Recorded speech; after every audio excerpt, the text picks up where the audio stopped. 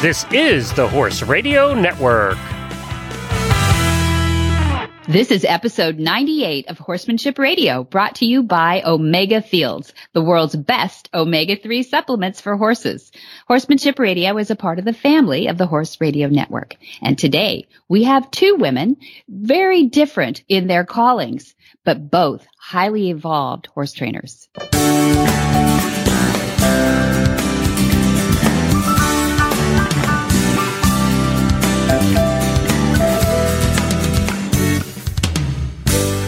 This is Debbie Laux, and you're listening to the Horsemanship Radio. Thanks for joining us. Horsemanship Radio airs on the 1st of the 15th and the 15th of the month, and I have my producer, Jen, with me today. Hi, Jen. Greetings, Debbie. How are you? I'm good. I'm hailing from the Columbia Gorge in Washington State, right on the border of Washington and Oregon. Literally took a bridge from Oregon to Washington to land down on a lodge called Skamania Lodge. And it's beautiful. Oh, it's gorgeous. It was probably 75 degrees outside. This is September 28th as we're talking to you right now and recording this. And that's warm for this part of the world. This is where the windsurfers come to, I don't know why, but go 30 to 45 miles an hour across the Columbia. And it's amazing to watch. I'm watching probably a dozen sails out there, these windsurfers, whipping across this beautiful stretch of the Columbia Gorge, just surrounded, just peppered by huge, I guess, ponderosa pines all the way around, blue water, probably enough salmon in there to, feed an army. And it's just gorgeous. How cool just gorgeous. That? What brings you to Oregon? Well, this is the news that I can't tell you. Yes. Thank you for asking. Actually, I'm here to present at it's a national meeting of the USPA, which is the United States Polo Association.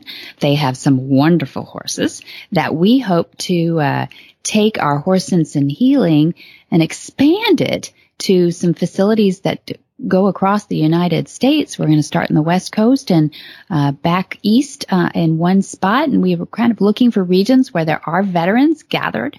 And we hope to avail ourselves to their quiet little ponies for our join-up sessions, or we call the program Horse Sense and Healing. And they're such cool people, Jen. My husband and I, Tom, came up here last night and they had a cocktail party, and I felt like it was speed dating. We would go from one just encourager to another, and they're just so behind helping veterans and using horses to help veterans and using polo ponies to help veterans. And we just met the nicest people. And they all, what's amazing is each one of their stories somehow intersects with a join up in their life. They either saw Dad on tour somewhere, or they've been to the farm, or just polo's a real tight knit community of wonderful people that we've met, and they really love their horses, and they are encouraged by the fact that their organization is growing such that they have a bit of an income to help what they have an armed forces committee now to put some money behind helping veterans with PTSD. Yeah. That's really neat. And polo ponies, once they retire from being polo ponies, and frequently they have very long careers. Yes. I think polo ponies are one of those many here in the United States underappreciated second career horses. I've had the opportunity to ride a number of polo ponies in their second careers. Have you? Good. And they are such versatile, sensible, athletic animals. And if anybody has a chance to go to a Horse Sense and Healing, or otherwise get to know a current polo pony or retired one, I would encourage you to do so, because they're pretty impressive. They're pretty amazing horses. Mm-hmm. Yeah, they really are. Thank you. And I think what I love about them most for this particular thing is they're sensitive enough and athletic enough to be great at doing a join up, because they can be directed. But, as opposed to our bubble wrapped horses that we take down to the show ring, yes. You could see a string of more than half a dozen polo ponies being led along on another polo pony by a groom, and they're all just, a herd. They're lovely horses that way. They're not bubble wrapped. Yeah, that's an excellent point, in that they have retained the skill set of communicating amongst themselves in their own language, whereas a show horse has a tendency early in his career to become isolated. Yeah. And he no longer gets to use those skill sets, and he is not very good at them. And they get bubble wrapped and they get enclosed in that little capsule, whereas a polo pony, I think you're right, is a little bit more horse. Yeah, they do. They really are sweet. And I think they're starting to breed some of the thoroughbred into the polo ponies, which makes them a little more quick and sensitive. But with the gentling process all changing to join up now, the top, I would say, influencers in the industry, the Adolfo Cambiasos, the Gresida, there's just so many good players out there. Nick Roldan, who are adopting join up as a way of starting their horses. There isn't that fractious, they're going to get you someday, worry from the horses. Yeah. So you can breed that sensitivity and speed back in them too, and really have, and people really are loving their horses too. We listened to story after story last night of these, horse lovers who just said, I have these 2 ponies that we started with join up just recently, and they're my favorites because we have a bond. That was the common word. We have a bond. And these are, I'm talking about 50, 60-year-old Latino men and, guys from all over the world. To see that is just heartwarming. It's just heartwarming to me. It's just the world is really changing for the better for horses. It's very fun. What's happening in your herd? Don't let me on a dictate. Similar topic. Yeah. Okay. And we talked a little bit, might have been 2 episodes ago, we were talking a little bit about schooling a horse wearing the dually halter. So I'm going to prerequisite this conversation with explain what you mean when you say somebody's schooling with a dually halter. Okay. That's a good question. Thank you. Yeah. Cause it does sound like maybe a cover up word for jerking them around or something. Yeah. Well, the dually halter, let me explain how the dually halter works first, and maybe it'll become more obvious what I mean.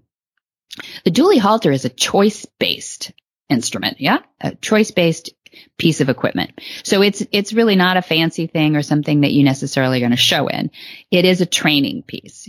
Take it off when you're done with the schooling moment. So what's schooling? Schooling is when you close your hand on a dually halter and you stand still and your horse keeps walking, keeps going right through that. Then what's going to happen is he is going to, if it's clipped onto the schooling ring, we're assuming that it's not just on the regular halter ring down below his chin, it's clipped on the schooling ring, let's say on the left side in this case, in most cases, then that halter is going to, when that horse comes to the end of your lead, it's going to twist on his face. You want that fit just touching the hair on his head. And with a good fit right at the cheekbones, you look at the DVD that comes with it, it's going to say, twist, like a twist in your sock. And the horse is going to go, what? It doesn't hurt, but it's uncomfortable. So he's going to say, okay, I'm going to come off that. All right. That's if he ran into it, right? Or he walked into it in this case, because you stopped, you closed your hand, stopped, and he should have stopped with his nose at your shoulder. But if you walk beyond it, he got that twist. So what you would do then to school him is now you pull back a little bit, which creates that twist, that twisty sock even more. And he's going to back off that to get comfortable. As soon as he backs up, he feels, and he puts that nose at the shoulder, he feels that relief or that untwist. And he goes, this is where you want me. Okay. So that's so you schooled back, I would call that. That's the term we use, schooled back. Now let's say you walk forward and the cue for him to go is you begin to walk. And there's some issues with that I can't do visually for you right now, but there are some triggers to let the horse know that you want to move forward now. But let's just say he's got the idea you're supposed to move forward, but he says, oh no, I don't feel like moving right now. Maybe you're walking towards a trailer. And he says, I don't think I want to go that way. So what's this dually is going to do? So you're schooling again by walking forward. And if he doesn't come with you, same thing in reverse. That halter twists and he says, maybe if I take a step forward, I'll get comfortable again. And then you reward him. So we like to loosen that up. Maybe even in a case like that where he refused, he didn't just overstep and go, oops, sorry. He was really refusing. I like to step in front of them so they can kind of see you, but you're in a vulnerable spot too. And I rub them between the eyes and then breathe down and go, that's your reward. You see, we found a reward right there.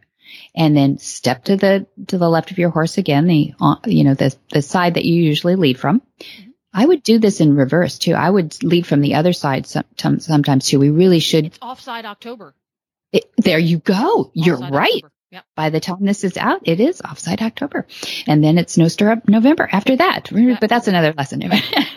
But that's what we call schooling, where the horse knows in no uncertain terms that this is what you're expecting him to do. And it's a good bilateral agreement because nobody gets hurt, nobody gets mad, nobody gets excited. It's just the way you do it. Now, if you've got a horse that's a little more sensitive and he's, feeling it that day, and you bring him out on your, I say minimum 12-foot lead line, because you're going to get in trouble if you're 6 and 8. I'm sorry, but I want 12 feet in my hands. I like a nice flat line. So a nice cotton core, flat line you can hold on better than a round lead. I'm just throwing tips at you, Jen. I'm taking them all in here. And you come out of that stall or enclosure that you've had the horse in, and he's got his tail up over his back, and he is, mane is flowing and everything's going. I want to have a little room for him to make a mistake. I don't know about anybody else, but that helps. And if he starts going sideways and he's doing the crab walk and he's jigging all over the place, then I want him to settle down. So again, I'm going to close my hand and I'll probably do what we call the dually dance, which means I want to go forward. I want to go back. I want him to listen to me. I don't want him fooling around, and being in a dangerous place across the yard. So that's where you really get into getting a horse focused again. I mean, if a horse is going by and he's all flighty, just wait and, let him settle.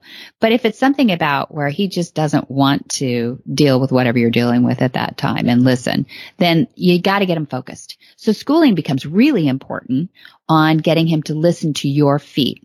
Everybody says he who moves the feet controls the moment, right? So if you can get their brains focused on, are you saying forward 2 steps, back 3 steps? What do you want me to do? Then they actually have something to do besides scream at the horses in the pasture next to them or something. So, right. And that really, they want to behave, maybe they've got a little excess energy, but that helps them focus and burn some of that energy towards focusing on that dually dance. Right. When they're doing the dance, they are using energy, but they're using it in a more focused fashion. Yeah, to back up actually it's not a real natural thing for horses to back up. They don't naturally find themselves in a position to just, hey, let's go a quarter of a mile in reverse. No. That's interesting you bring that up, because when you watch horses at play in the field and they're playing lip tag, you'll see that they're sparring a little bit. It's very interesting because the horse that is in that particular moment, the aggressor, he's winning the little lip tag battle. The guy who's, quote, losing that battle is the one who takes the step backwards. And you can tell if you watch them carefully, they're doing everything they can to not take a step back. They'll take a step sideways. They'll go forward towards their opponent, using air quotes here, but they don't want to take the step back. And then if you watch carefully, the one that took the step back is usually the one who has been knocked down a peg, and he'll make a circle around his little friend and come back at a different angle, and then they'll spar again. So that's very interesting. You're so true. Energy, you're encouraging focus, but you're also playing a little head game with him. Yep. Yeah.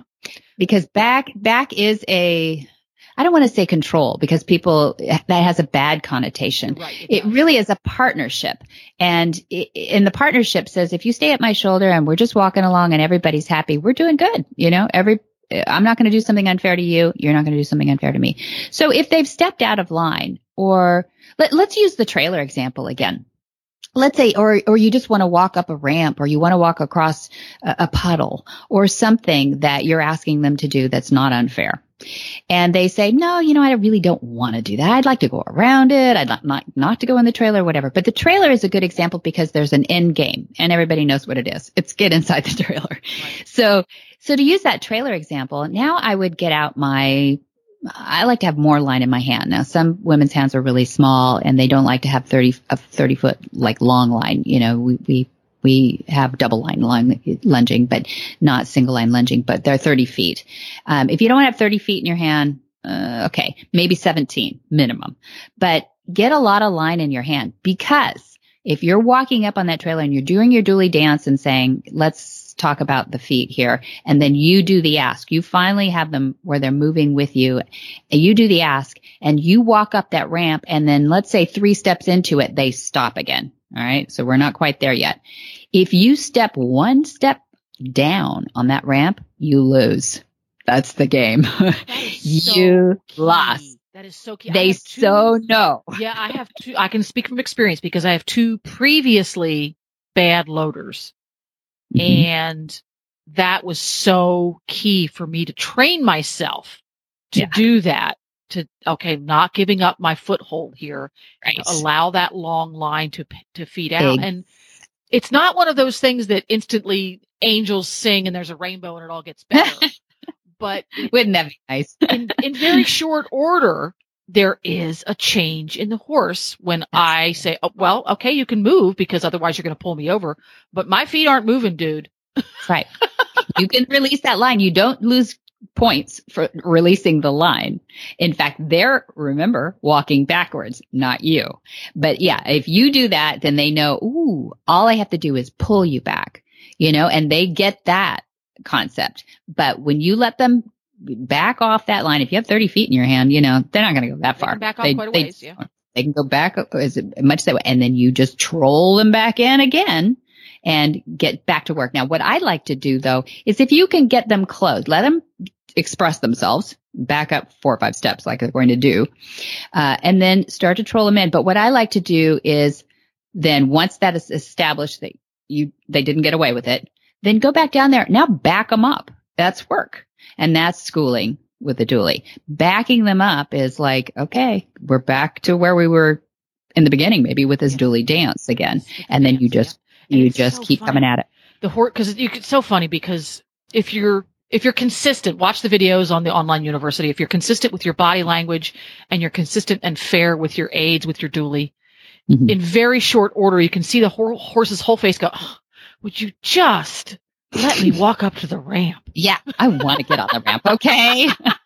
I'm so tired of this little dually dance. It's like this big sigh of resignation. Yeah, it is. It is. And, and they realize that putting that, maybe it's the ramp sound under their feet. Maybe it feels funny, or maybe it's just the day, but whatever it is, it's like, it's not that bad, and you can see the relief. I mean, Dad likes to say that they've been fighting demons. If it's a horse that he has on tour and they've been riding it to the horse shows because they can't get it on the trailer, he says that horse has been fighting those demons of fear, of, unknown for who knows how long.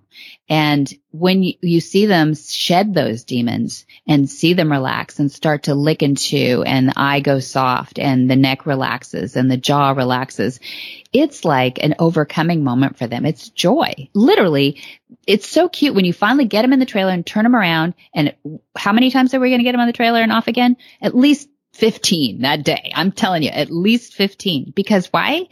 Because then it is shed. They know it. You know it. It's all done. So don't just get them in there and crank down the fat gates. Yeah. Don't say, I gotcha. You want them to know that really happened for real. And they will. So you go in there and you turn them around the first time. They will pop their head out and look like, anybody watching? Did you see that? I was amazing. I'm on the trailer. It's just like a little kid, it's just so adorable. And then all the relaxation and everything. And then coming off again and just doing that little keyhole and coming back and, oh, I'm not so sure. Did that just happen? Yeah, it happened. We're going to do it again. It's fun. It's just really fun to watch them be able to shed those things. And is it going to happen overnight? No, by tomorrow, maybe you have to do this again. But people write us all the time saying, I'm so afraid because once I get my horse in the trailer and I get him to the show or I get him to wherever I'm going, how am I going to get him back in the trailer? Well, if you've done that, you haven't done your work right for them. It's not fair. Right. You haven't practiced. Exactly. You haven't practiced enough at home, and you haven't gone for field trips and practiced and set, so there's no pressure about that. Take a friend so that you can have somebody maybe block for you or whatever it is if you do get stuck on that. But that's a field trip. It's not a horse show, where you're under more pressure and stress and they know it. So yeah, get past all that and you'll have a happy horse for life. Go study it, be a good student, and your horse will appreciate it because they'll understand it. They'll recognize it. There we go. Well, I think that was fun stuff. Thank you. I think it's time for us to hear from our sponsor, and then it's on to our first guest, who is a good student of horsemanship.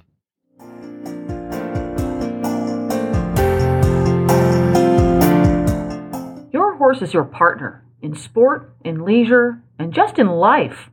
To keep him at his peak performance and optimal health, a solid nutritional foundation is key. Ideally, horses are able to graze fresh, growing grasses, which most closely mimic their natural diet. But that may not always be possible, and we may need to supply some of those missing ingredients in today's diets and provide more functional foods.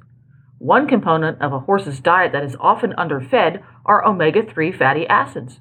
While more prevalent in fresh forages, harvested forages are lower in omega-3 fatty acids due to their more advanced maturity. Obviously, grasses and legumes have to grow to a sufficient height in order to be harvested, while foraging patterns of horses show great preference for shorter, less mature plants. That's why modern horsemen and horsewomen trust Omega Horseshine to provide a powerful, bountiful source of omega-3 fatty acids for their equine partners. Look for Omega Horseshine from Omega Fields at your local tack and feed supplier, or you can find them online at omegafields.com.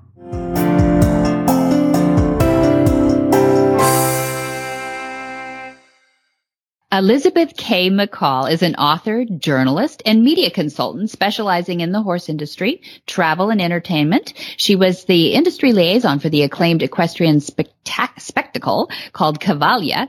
Elizabeth's book, The Tao of Equus, exploring how horses guide us on our spiritual path, can transform the way we see the world, interact with our environment, and handle challenges. Her passion for the horse-human bond and the world of equus can be seen in countless articles written for wide-ranging outlets, including Cowboys and Indians, Los Angeles Times, Dressage Today, Arabian Horse World, and The Hollywood Reporter, many more. Based in Southern California, Elizabeth is a lifelong equestrian whose own Egyptian Arabian stallion, Rajalika, is uniquely and on request at Liberty training. Well, welcome, Elizabeth K. McCall. And nice to have you for the first time on Horsemanship Radio. Well, my pleasure. Thank you. Well, it was fun to meet you. We met at the, I don't know when we first met, but we met recently at the American Horse Publications Conference in just nice and cool Scottsdale, Arizona. It was really, really hot, wasn't it? I think it broke records or something. Yeah. And what were you doing over there? You are representing, you're an author, a journalist, media, as we introduced you. But what do you consider yourself the most? Are you more of a trainer, more of a horse trainer, or more of a blogger and a writer? Well, I actually don't blog that much. I've been involved as a journalist and both a publicist, kind of go on both sides of the media fence and do marketing and consulting too in terms of promotions. For quite a while. I mean, I've been a lifelong horse person. So, I mean, that's always been a part of my life, and it's taken me many interesting directions over the years.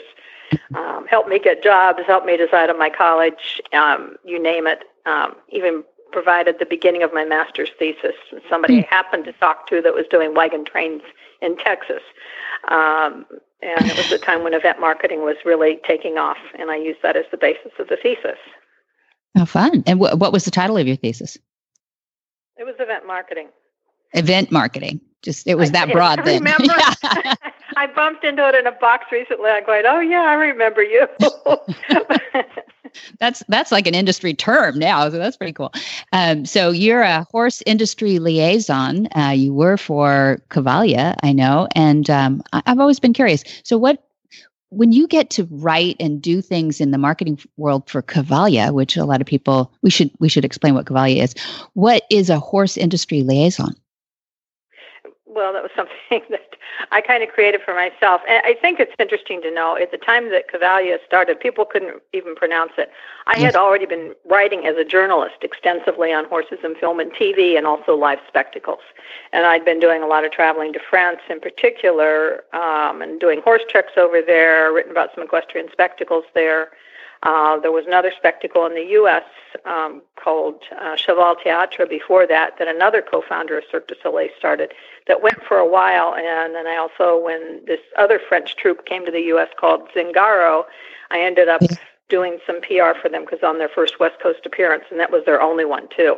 But it was interesting at that time, people tended to like one or the other, and there was a period then where nothing happened, but I was actually landed a book deal, which was really neat. I'd written a story about Wayne Newton's Arabians. I'd been in Las Vegas for a while and had an interest in Arabians anyway, and did a nice story. And some writing group I'd been involved with said, you really need to go to this book expo, America, and it's a national type of a thing that travels to different cities every year. And I thought, well, this would be a great place to pitch a book, which people have been pushing me. You ought to be doing a book. And I go, yeah, I know. All I have was my Wayne Newton article. And I happened to be chatting with a publisher of certain books, and they were mainly mainstream. I think they was looking for anybody with a horse title in there. Mm-hmm. And I just left off the copy of the article, and a couple of days later I got a call, and they go, we're looking for an author. And I'm going, oh, that's nice. And they said, send us some ideas. And I was very, very busy writing. I was writing for a fair amount of mainstream publications at the time. USA Weekend, when it used to exist, which was, I had some great assignments from them and others, and horse publications also. And anyway, they called me back a couple weeks later. We're trying to decide on our author. Can't you hurry up?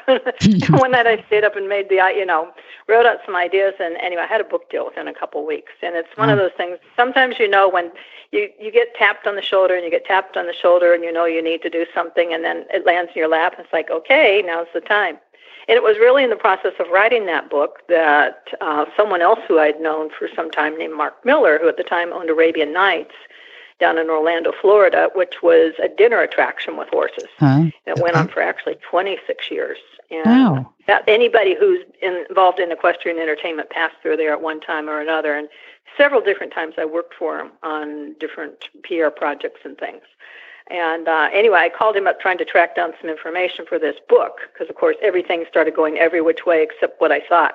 Yeah. And the book actually happened to be called The Tao of Horses. And I thought, oh, no, there's another book that's a similar title. But the publisher had already chosen the title. So I went along with him, and I just added Horses Guide Us on Our Spiritual Path to it. And, ended up thinking, well, I certainly, this dovetails with a lot of things I've done. How can, had everybody in mind that I wanted to interview, and of course nobody said what I wanted them to say. So in the search for more information, I ended up reconnecting with Mark. He said, oh, Fred and Magali are up in Canada doing this show with this guy from Cirque du Soleil. And I'm going, that one went bankrupt. And they go, no, they're up there. And this is Frederick Pignon and Magali Delgado, who were the original stars of Cavalia. I had actually met them once. They had been kind of discovered, at least in terms of North America, by the owner's previous wife, and I can't remember his wife at the time, but they had brought them in and had them doing periodic consulting at Arabian Nights, and they barely spoke any English then, and this was way pre-Cavalia, and they had been in Central America. He's so cute. Does he need to speak English? I don't know. I've only seen him on a beach. They do now. I know. That's and I really, equestrian spectacles, I think, are my passion, and that's one of those things where you think, you talk about the universal language of horses. And, I've traveled to different countries where I don't necessarily have trouble communicating with the humans, but you can get on the back of a horse. And you got the language, and you can also have a companionship and a camaraderie with the people just because of sharing that experience with horses. So, in terms of when you get to the spectacles, I think they're able to reach people without a language. I mean, that's, they're not out there saying things. I mean, when you get to dinner attractions, that's different. They did have a script at Arabian Nights, and it was quite clever, and that changed from time to time over the years. But anyway, that long, winding road led me back up to, so I called the phone number, and I also talked to this man who was named Normand Latourelle, who was one of the original co-founders of Cirque du Soleil, who had put a horse in he was no longer with them, but he was doing a lot of different spectacles and extravaganzas, and one of them he happened to just kind of put a horse in, and the horse was grabbing all the attention, and he thought, might be a good idea. And really interesting series of events. Somebody up there is guiding the show, you're sure, when you find out about some of these things that just happen where people bump into each other. And he did meet up with Frederick Pignon and Magali Delgado, and they did go to Canada, and at that time were creating the spectacle that became Cavalia. Wow. And at the time, I remember interviewing him, and I had some really good interviews from Frederick and Magali and also from Normand. And I really debated, am I going to put this in this book or not? Because the book wasn't going to come out for a year. I thought, what if this thing tanks? And there I've got something that's a good point. in the book. I really debated, and I just kind of went with my, I guess, the old gut feeling, and I put it in. And I had also told them, if you ever come to the U.S., I could probably help you. And they really kind of thought the mainstream public was their main audience. They really initially didn't think that the horse industry was going to be that strong of a draw. But quite honestly, the horse industry turned into their frequent flyers. Those are the ones that exactly. endless times, bring people. We even had people that were, I remember at one point I went on tour with the show, too. I started doing, it's, since they didn't have anybody, it was a new show, they didn't have anybody in mind. They had a tour publicist, and they also hired mainstream PR agencies in each city. But, when they didn't have anybody in mind for my role, and I kind of created it, but I had really diverse skills, too. Mm-hmm. If you work as a freelance journalist, you have to be able to not only pitch the story and get an interest in editor or some kind of media outlet with the same skill that a good PR person does, but then you have to be able to produce the quality of a story in written form or however you're going to communicate it. So they're going to go, yeah, we want to use this, and pay you for it, ideally. Yeah. That does help too. Keeps you coming. You're working another job by day and doing this by night on weekends. And a lot of bloggers and people start their career that way. There are all kinds of ways to start a career. But, so I really, and because I'd done so many things too, I had worked in the airline industry initially after college, but I was always involved with horses. So I really knew a lot of the links with travel and horses and my writing career, familiar with different associations, just things from writing about movies. The first thing an association is going to want to know, if you say, oh, there's a quarter horse in the film, is it registered? And of course, there I am combing through all the horses' papers to see what was registered in the show and not, to look for additional things. So important. Yeah, doesn't it drive you crazy when you see when somebody has done work that doesn't show that research? That I think one of the things I hear the most are like fake Winnies in a movie, but even just breeds and right, that drives everybody crazy. Oh yeah, they like the fake Winnies. Like a fake Winnies. But before we get away from Cavalia too, I'm dying to know, what's the backstage of Cavalia like? We horse lovers want to know. Honestly, I think it's probably my favorite part of being involved with that show, and it was a 24/7 kind of a thing. We had one day off a week. Except in between cities. And I worked for about a year from LA, even though it was different cities and usually came for the premieres in different locations, and then sometimes more. They were in Southern California a fair amount the first year. And then I went on tour, but my favorite part of the show was backstage. It just, it's, everything from the artists warming up, the horses warming up, the grooming, the braiding of the manes, the unbraiding of the manes, because a lot of times they do that to make sure that they weren't getting torn up or clean, or I just love the feel. I love the atmosphere. I love there's a very creative and horsey vibe back there. And it's very relaxed and organized, and yet very, the second somebody's on, they're on.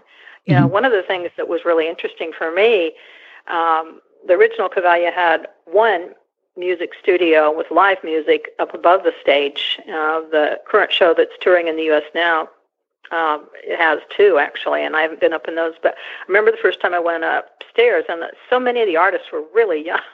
Some of the acrobats were like straight out of Montreal Circus School, and the musicians, too. Most of them, I think, were from Montreal, at least originally, in the original show.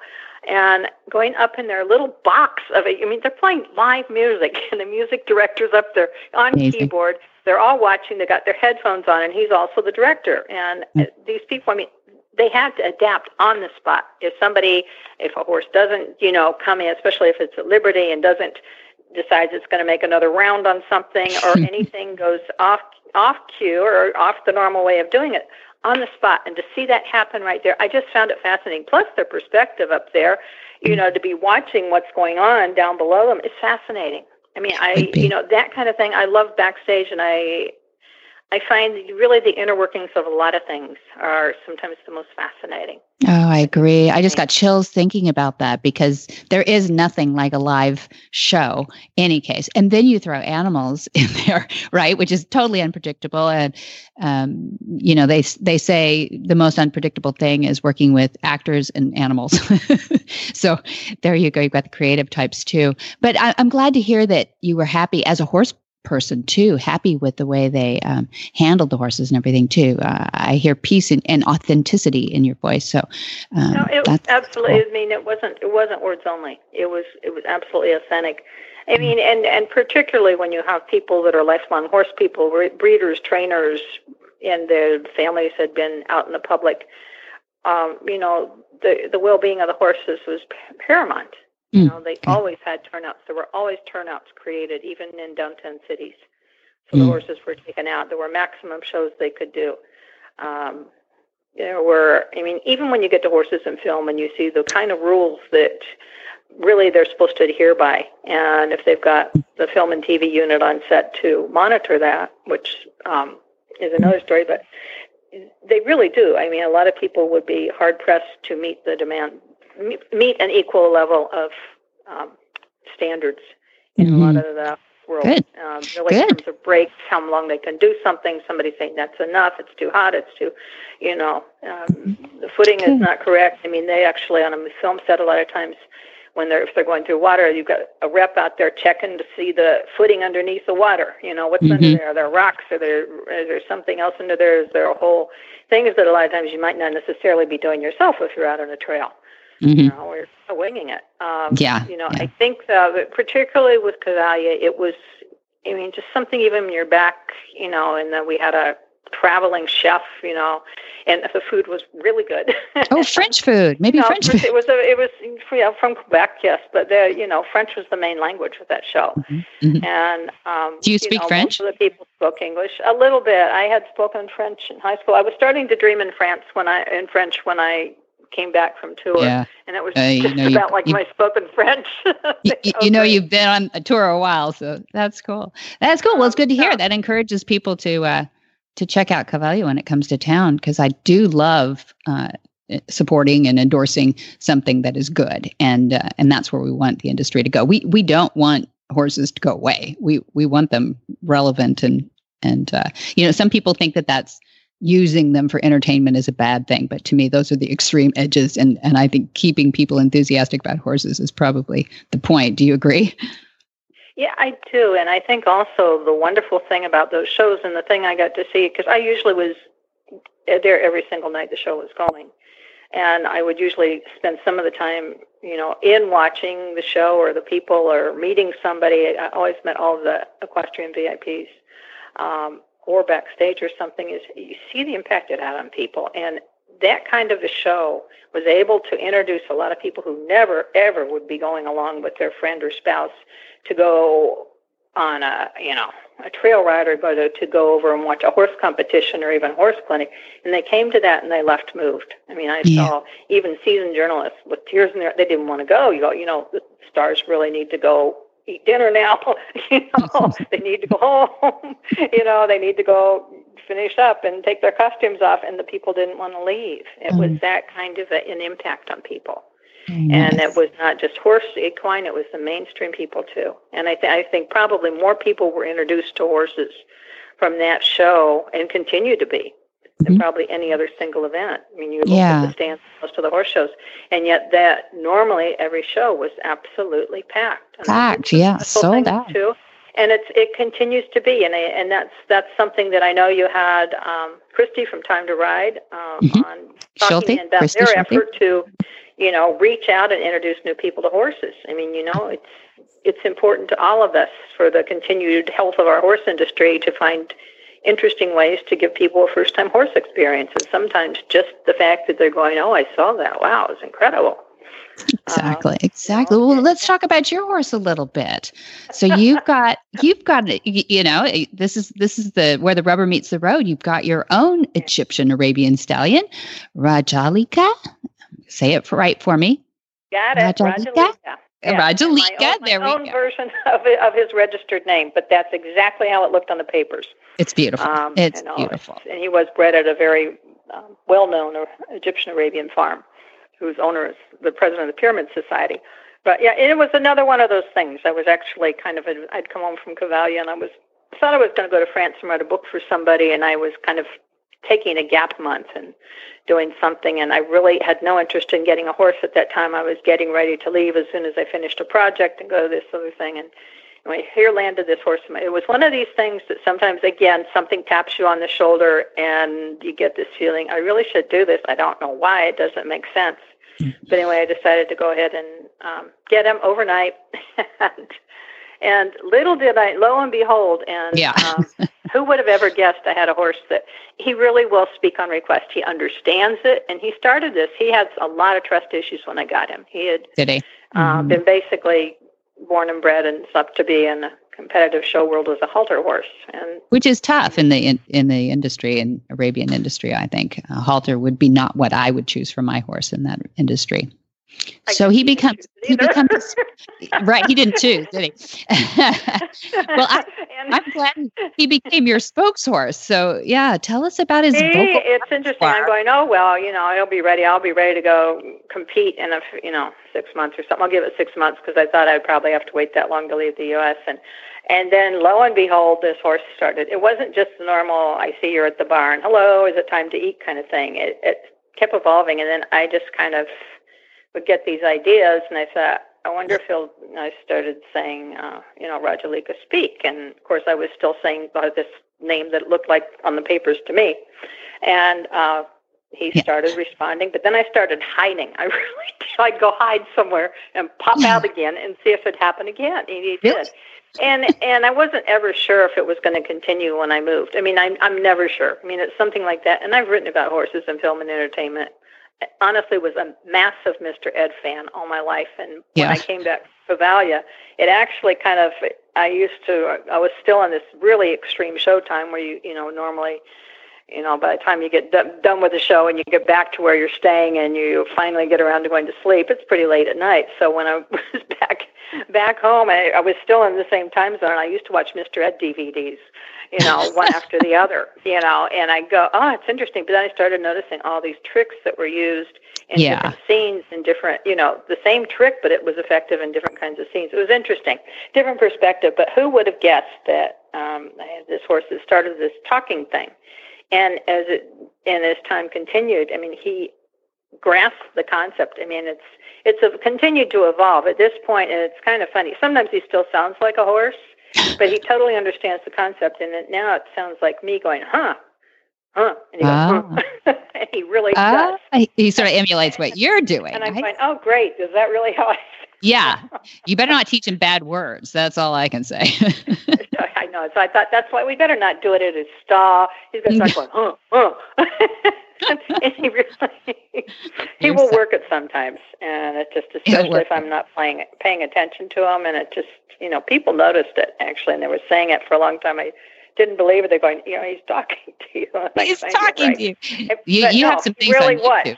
Eyes focused, intent, and making the sound and waiting for the reaction, which usually came with his knickermaker at the time I was feeding. Yeah. He was a big fan of those. Treats.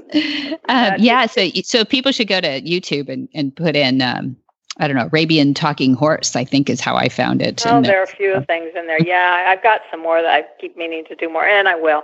He's extremely intelligent. I mean, he's put together pretty nicely too, but I've done some Liberty work with him and other things. I mean, but he just grasps everything so quickly. I taught him that. I think I looked at, I don't know if you know Alan Pogue, but he had this book about strict training. I have, and actually I first heard him through somebody I met on tour with Cavalia, one of these winding roads, some people I'd met up in Canada. But I was looking at this thing about how Alan was teaching horses to pick up a hat or something, and I went from step one to finished, I think, in about an hour or out of that. Yeah, he will pick up a hat like a Frisbee. now I can throw the thing. And he goes and gets it and brings the thing back. And he's so cute. So quite cute. Arabians are really smart. Not to, Mustangs and everything else too, but Arabians as a rule are really smart. It's sometimes good news and bad news. But we should explain to our young listeners, Mr. Ed. So Mr. Ed, when we were growing up, we're probably close in age. That's right. I know. Nobody knows who he is anymore. Yeah, exactly. Alan Young was an actor who you met later on in life. Who was the show host, I guess you can call it that, or Mr. Ed's owner, or maybe Mr. Ed owned Alan. I'm not sure because he seemed smarter than Alan on the show. But Mr. Ed was a talking horse and pretty much lived with Alan. What was his name on the show? Alan Young's name was Wilbur. That's it. Wilbur. Wilbur. He was Wilbur. And yeah, he was an architect. And I mean, it's really kind of like a flashback to Mr. Ed's on YouTube now. And it's really funny because you can look in there and it's like, did women really act like that in the 60s? No, oh my God, they're running around in dresses and all day long, all dressed up like they're going out somewhere and fixing lunch. And it's a fascinating statement on that era. But it also, I had the great pleasure of interviewing him a couple of times and meeting him. But, the story was that Wilbur had his, an architect, he had his office in the barn, and this horse decided he was the only one who was going to talk there. But it was really clever, well written. And there was a book that Alan Young put out, I think it's Mr. Ed and Me or something like that. It's probably on Amazon. And it's fascinating, all the details on how they even funded the show. And the networks passed on it, and they ended up getting, I think it was some kind of a car, it was something called a Studebaker or something, that the dealers ended up putting money up for doing it. And the thing ended up with a bigger viewership than a standard network. Anyway, he has quite a bit of information there, but the people that were involved in that show were the who's who of the era. All the way throughout television. See, I mean, I wish Hollywood would recognize that we horse lovers love our horse shows, horse movies, horse extravaganzas, anything, and we will support them if they just do it right. So we got to get on the line with some of these Hollywood types and put out some more Secretariats and Seabiscuits, and we'll support them. They're fantastic stories, and they're real because horses can't lie. We all know that. Sure don't. Oh, I'm not sure what mine says sometimes.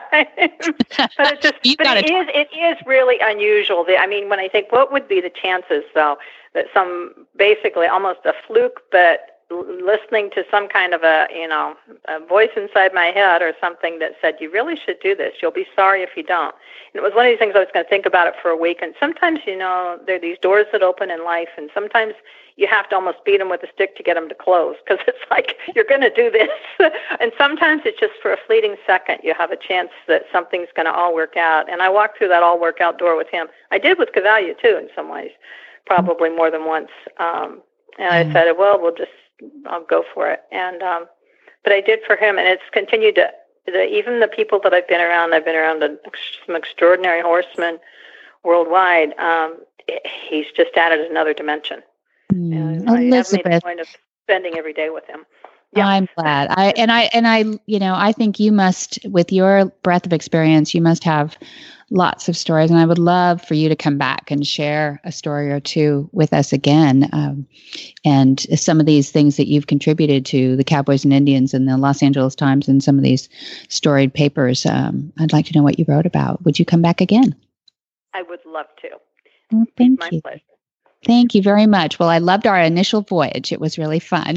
And I thank you so much for what you've done to contribute to the horse industry. Hi, Carol Herder here, president of Cavallo, home of the world's most trusted and popular hoof boots. One of the most interesting parts of what I do is the many horsey stories I get to hear. Most of them are really uplifting. Some are stories of challenges, and a few are downright sad. Recently, a wonderful woman took the time to approach us at a show to share a story about her horse who went down in quicksand. It started out as a really scary story. We were holding our breaths, waiting for the outcome, and it turned out wonderful. They winched the horse out relatively unscathed, albeit, a little traumatized, and everyone standing around were super amazed that he still had his Cavallo hoof boots on. Scary story with a good ending. another testament to Cavallo. If you don't have a pair for your horse, it's time. Cavallos are easy to put on, easy to take off when you want to take them off, and they stay on. They stay on in all terrain. Cavallo, the world's most trusted hoof boots.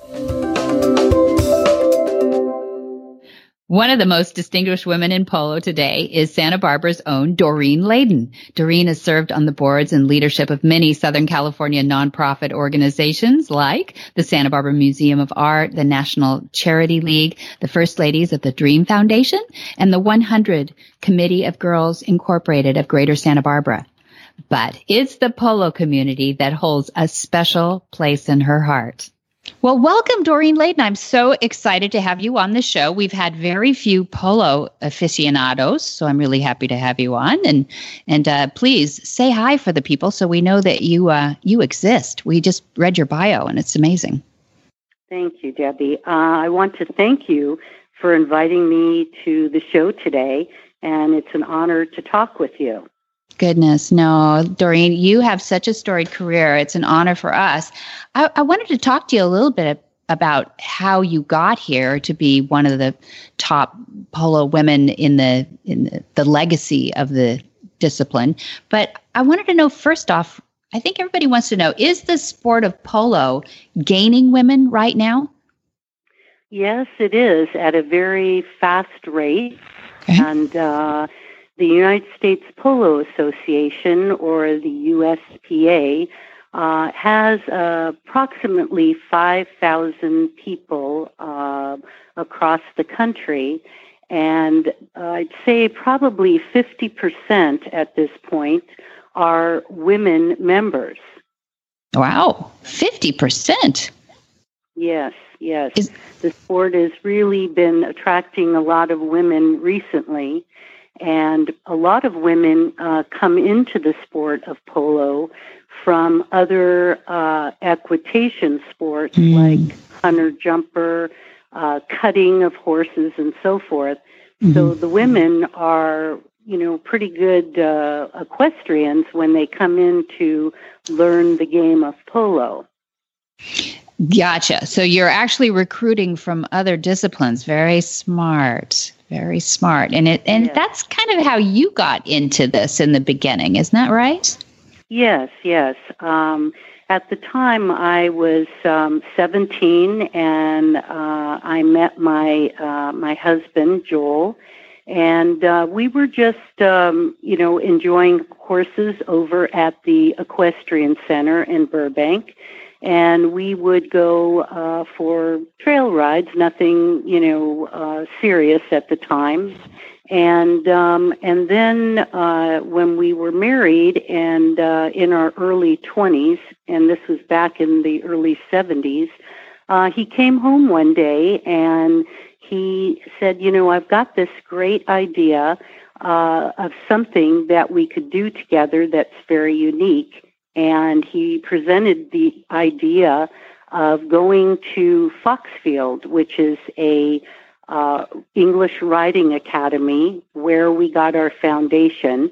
And from there, we learned how to jump and do some dressage. And I went on to do eventing and showing at that time.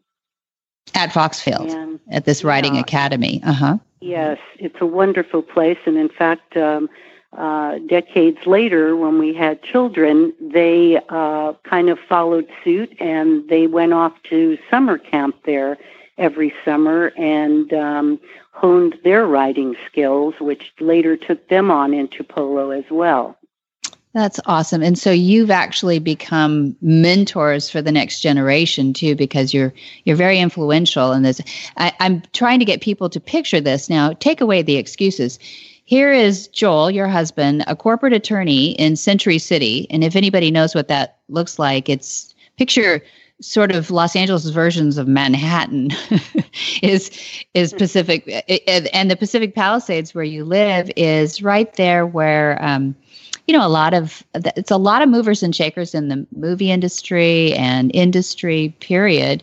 And it's not a horsey area per se. I mean, they're pockets, but really, for you to grow out of that and morph your life around horses takes a bit of an effort, doesn't it? Yes, it's a real commitment, but something that just kind of gradually came into, our lives. And as I said, Joel was doing the hunter jumper with me, and then he decided that he wanted something a little bit more with adrenaline, and he started off with taking lessons from Sue Sally Hale. Yeah. And Sue Sally was one of the first American women polo players, and she was over at Will Rogers. And so Joel, at the time, we were living in the San Fernando Valley, near where her farm was. And every morning he'd get up at the crack of dawn and drive out to Sue Sally's place. And she started him off, even though he knew how to ride, mounted on one horse. And, he was just riding that particular horse for a month. And then gradually, over the next few months, even before he got a mallet in hand, she was having him riding with one horse ponying on one side and another horse ponying on the other side to get balance. And then adding two horses to pony while he was riding and mounted on his horse. And then things just developed from there, and he started playing polo in the early 1980s down at El Dorado Polo Club. And at that time, it was a little difficult for us because on the weekends, I was still doing hunter jumper, and I was off to shows one place, and he was somewhere else playing polo. And so at one point, when we ended up being awarded the contract at Will Rogers State Park and becoming the business partners of the state of California at that location, we were then able to bring our lives together, and I started playing polo, and then we were able to spend our weekends together instead of apart. So it made perfect sense. It did. So you got the contract with the state itself at the Will Rogers State Historic Park is what it is, in the Santa Monica Mountains there above Palisades. So you got the contract, and I think I read somewhere what was 84 to 94, so like 10 years you were partners with the state of California. Is that right? Exactly. That's amazing. And at the same time, I know you had children, you were going through life, and you formed Nekoma. Am I saying that right? The team moniker? Yes. Tell us a little bit about that. It's very cool. Nekoma is an acronym, and we have 3 children, Nicole, Matthew, and Courtney, and we took the first 2 letters of each of their names. So the Nekoma, the N-I would be for Nicole, and the M-A, which would be for Matthew, and the C-O for Courtney, and that became our team name. Initially, my children were going to a private school, and we had told them if anyone other than us ever picks you up, it's safe to go with them if they give you the secret word. Oh. And so that secret word became our polo team name, which we used later on for all of our tournaments and so forth. That's what I love about polo, too, that it's such a team sport and it's so fun. But for those people who might be listeners who don't know that much about polo, tell us what attracted you to polo, besides the story and working it to be your family advantage. But what is it that people might find attractive about polo? Oh, my God, there's so many things. First of all, there's really nothing like the sport because amateurs are able to play on the grass field with professionals that are hired, and you're playing alongside of them on magnificent horses that are trained for the sport. And you're going sometimes upwards to 35 miles an hour on grass field hearing the horse's hoofs on the grass, seeing the ball flying in the air, and you're playing a game which they've equated to horsemanship and chess on horseback. Yeah, because there's a lot of strategy involved. Mm-hmm. Yeah. So is it? I think it's mentally stimulating as a passion, as a sport. Is it mentally stimulating, you think, for the horses too? How much do they understand that you're moving the ball around out there? The horses, when they're being trained for polo and they're initially purchased, the grooms will take them and weed them out, the ones that will be usable for the sport and those that are not. Mm-hmm. And what happens is that they get on them and they start stick and balling them on the grass or in the arena, and they make sure that the horses are not afraid of the mallet and the ball and so forth. And the horses get so invigorated and love the sport so much that they end up where many times you'll be going to a ball, taking a shot, and if you back the ball, they know that they have to turn. Mm-hmm. And so they become your partner in the sport. And, as you know yourself, being a horsewoman, that mm-hmm. the fact is that it's a clear relationship between the horse and the rider. Mm-hmm. And I'd say probably 75% of the polo game is the athleticism and speed and knowledge of the horse itself. Mm-hmm. Mm-hmm. And what's a good length of time that a horse can compete like that? Is it over a number of years, or is it like racing industry? It's only got a few good years in them, or? No, they usually a lot of the race horses that come off the track are used for polo because they're thoroughbreds. And the reason that we use thoroughbreds is because of the heart and lung capacity of mm-hmm. these athletes. Mm-hmm. And on a polo field, it's like 9 football fields, if you equate it to football. Mm-hmm. The horses have to run the length of the field, stop, and turn. So they have to be in very good shape, mm-hmm. Athletes in their own right. And they get relief, though, too. Don't you have several horses that you would use during the match play? Definitely. Mm-hmm.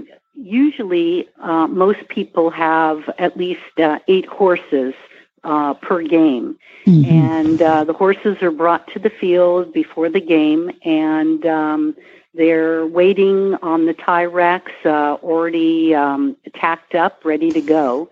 And any horses that are not feeling well that day or a little lame, those are left at the barn to recover. We never use horses that aren't in tip-top shape.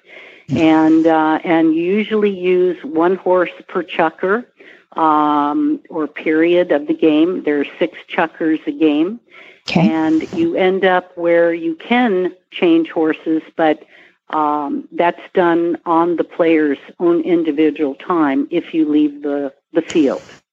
Got it. Well, yeah, good. Thank you for that primer for those of us who are just new to we know what it looks like. It's gorgeous out there. They've got gorgeous people riding gorgeous horses in a gorgeous setting, and Santa Barbara's especially. You invited us just recently to that. But sometimes we don't know what happens behind the scenes, too. And I think this polo pioneer, Sue Sally Hale, because we've lost her this last year to cancer, I believe. Is that right? Well, we lost Sue Sally a few years ago. Okay. Her daughter, Sunny, who was a professional woman player and won many high-ranked tournaments, she was the one that we lost to this cancer. Year. That's right. At a very young age. It was very unfortunate. and she will dearly be missed. But she made huge inroads for the sport of polo, especially women in polo. Yeah. So I wanted you to talk a little bit about how does Sue Sally Hale, who was a mentor to you, or at least encouraged you, how does she shape polo, do you think? Because from what I understand, really, it's not a male or a female sport necessarily. If you're strong enough, you get to do it.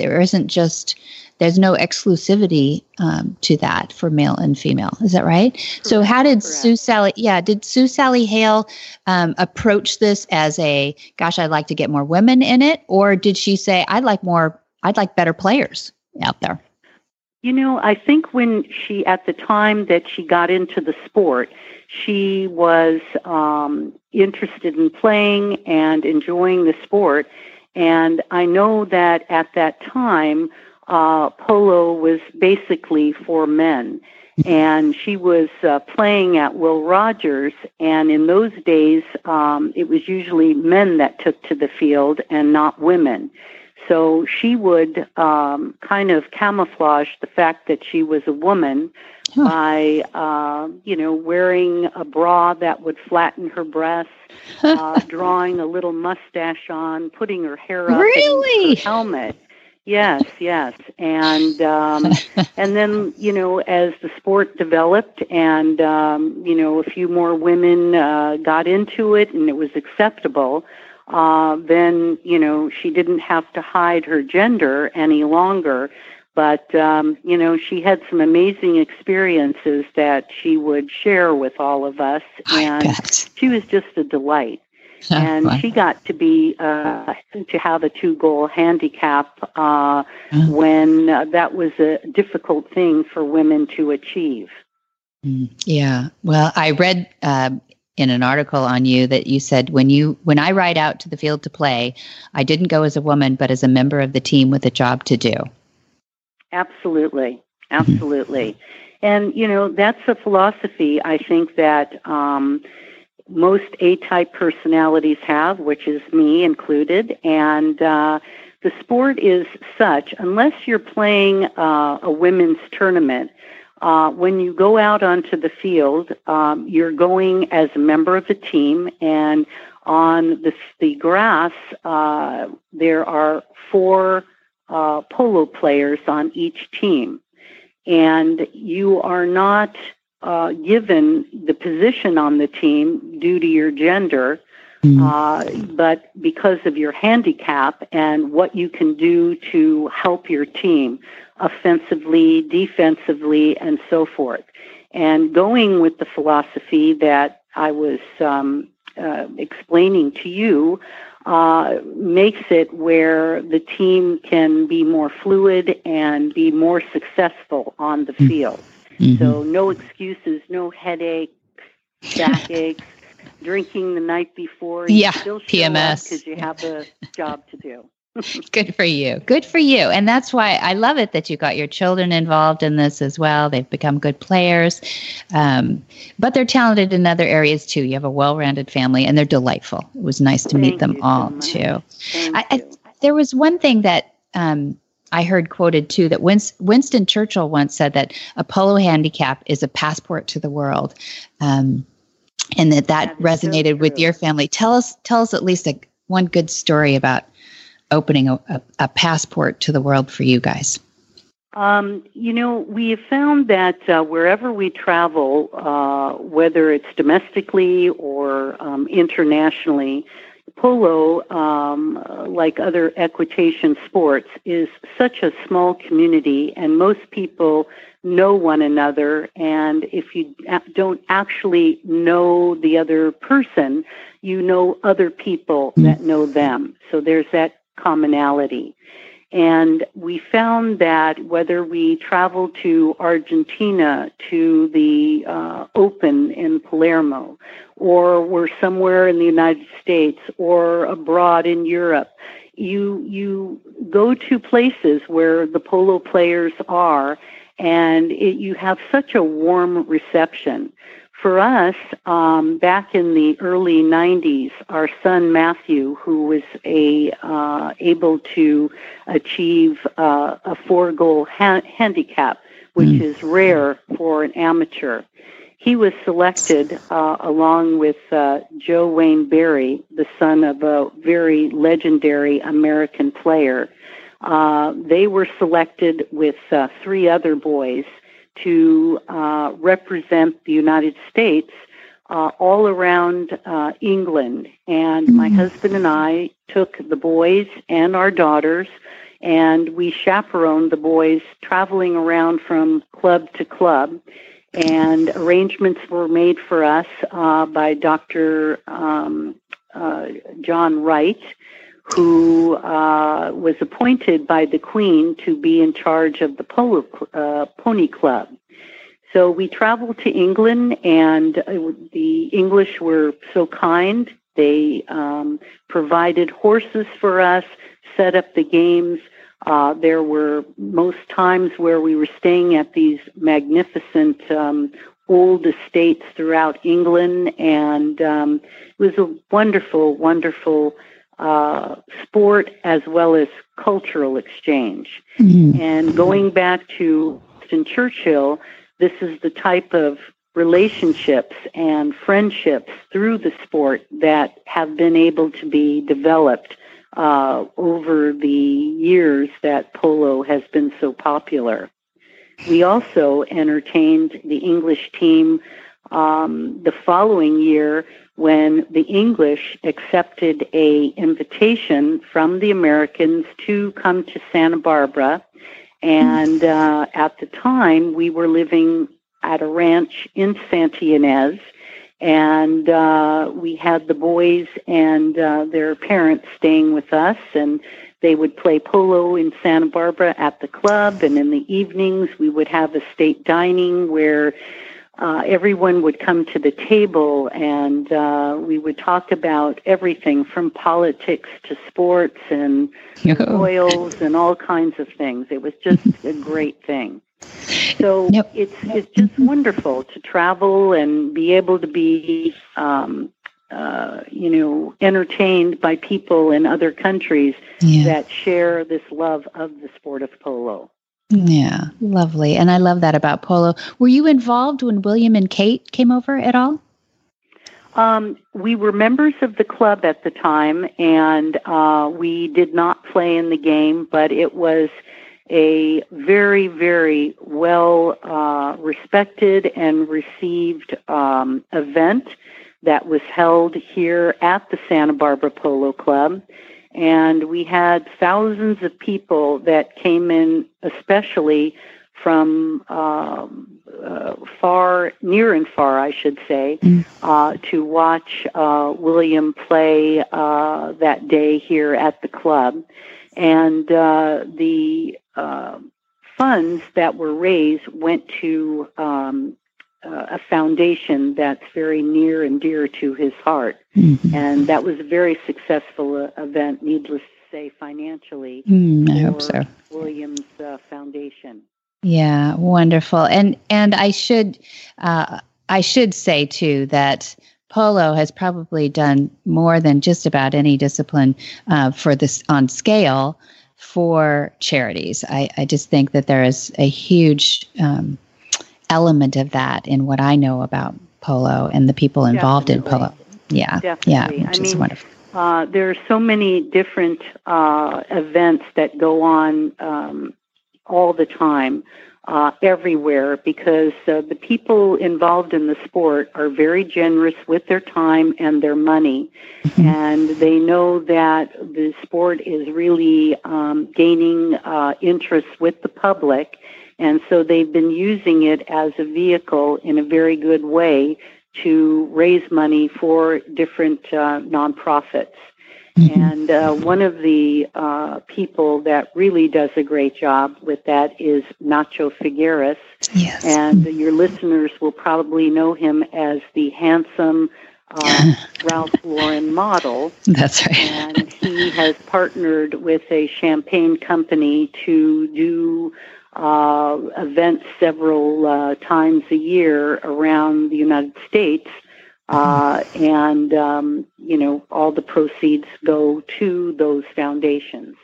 Yes. Yeah. Wonderful. I think everybody in polo is handsome, frankly, but Nacho does have a notch on some of us. He's beautiful to look at and beautiful inside too. And if you were advising a young boy or young girl that love their horses to get into polo right now, how accessible is it, and where would you have them start? Well, I think to answer the questions about access, I think, as years have moved forward, polo has become more widely known, so it's more accessible, showing up in colleges. Some universities are actually giving sponsorship to young people who have the grades and the ability to be on the polo team. But also clubs across the United States are really helping young riders develop their skills. And I would say to any young rider or even an adult rider that my philosophy is that you work on your equitation first. Get a good foundation in English riding, and then you learn how to play polo, because learning how to ride is a skill that needs time and patience and experience. Mm-hmm. And then the game of polo is, obviously something that needs to be worked on and experienced as well. And I think once you have a good foundation through your riding, and then you learn the game of polo, and you will be able to communicate with your horse without even thinking about it. It will just be a natural instinct. That's wonderful. Well, Doreen, thank you so much for joining us today and giving us a little insight into your amazing life. And thank you for what you're doing for the next generation and for your family and your children and all those people that are positively affected by horses and also by polo. Whisper the language of the herd. Listen, you don't have to say a word. It's time for Jamie Jennings to fetch an email from Monty Roberts' inbox and share a morsel of Monty's wisdom in a little segment we like to call Ask Monty. Leave this world a better place than mine. The magic in the language of the herd. Dear Monty, how do you feel your methods have impacted the dog training world? Monty's answer. Although dogs and horses are essentially at opposite ends of the biological spectrum as predators and prey animals, there are significant similarities in the way you train behavior in both species and, in fact, all species, including humans. There's a wonderful lady by the name of Jan Fennell who has developed a canine training methodology based on my concepts. She lives in England and has written, among others, a book called The Dog Listener, which I highly recommend. The ideals are of learning the animal's natural language and of training using trust and positive reinforcement work, regardless of the species. You can access Jan's website at janfennellthedoglistener.co.uk. It is quite true that my discoveries have impacted the dog training world, and fortunately in a very positive way. Most professional dog trainers are using far less harsh methods than they were even 10 years ago. You can see a strong movement to a more logical approach to training dogs through communication in recent years. For more of these insights into good horsemanship, go to www.montyroberts.com and click on the orange banner that says Get Free Horse Tips. Hi, I'm Monty Roberts, and I know that I'm transforming the lives of horses globally. You can learn to do it too on my Equus Online University. There's a new lesson on there each week, all the way from join up to advanced. Watch world's champions give their lessons. Join at MontyRoberts.com. Go to my Equus Online University. You can transform your horse too. What in the wide, wide world of sports is going on here?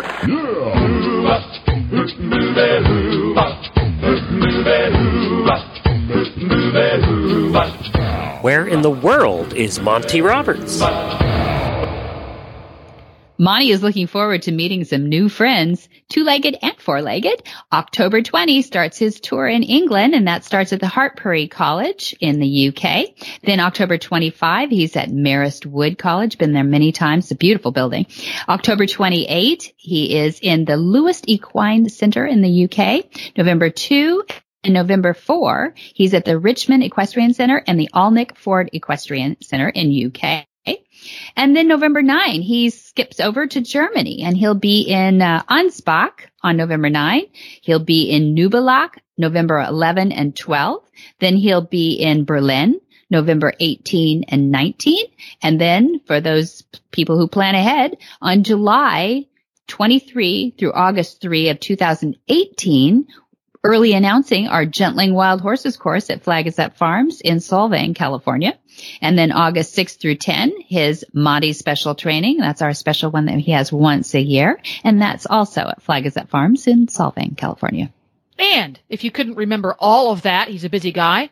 You can find it all and more at montyroberts.com. Or you can speak with a real life pleasant human being at Flag Is Up Farm by calling 805-688-6288. And for details about today's show, you can go to horsemanshipradio.com, where you'll find links, photos, and more information about our guests. And we love your feedback. It helps us make this show better. If you've got questions, if you've got comments, follow Monty Roberts on Facebook. Just type in Monty Roberts, or you can follow him on Twitter. His handle is Monty_Roberts. Now that you've done that, go get the app. That's the easiest way to listen to Horsemanship Radio and all the other shows on the Horse Radio Network. Go to your app store and search Horse Radio Network. It's available for Android, and Apple phones, and it's free and easy to use.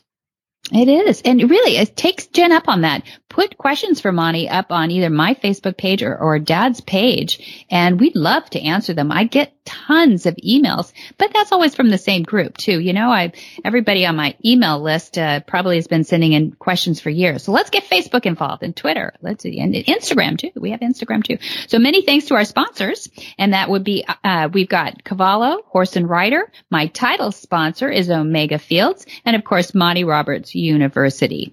And be sure to visit all the other great shows too on the Horse Radio Network at www.horseradionetwork.com. Until next time, have many happy horse hours.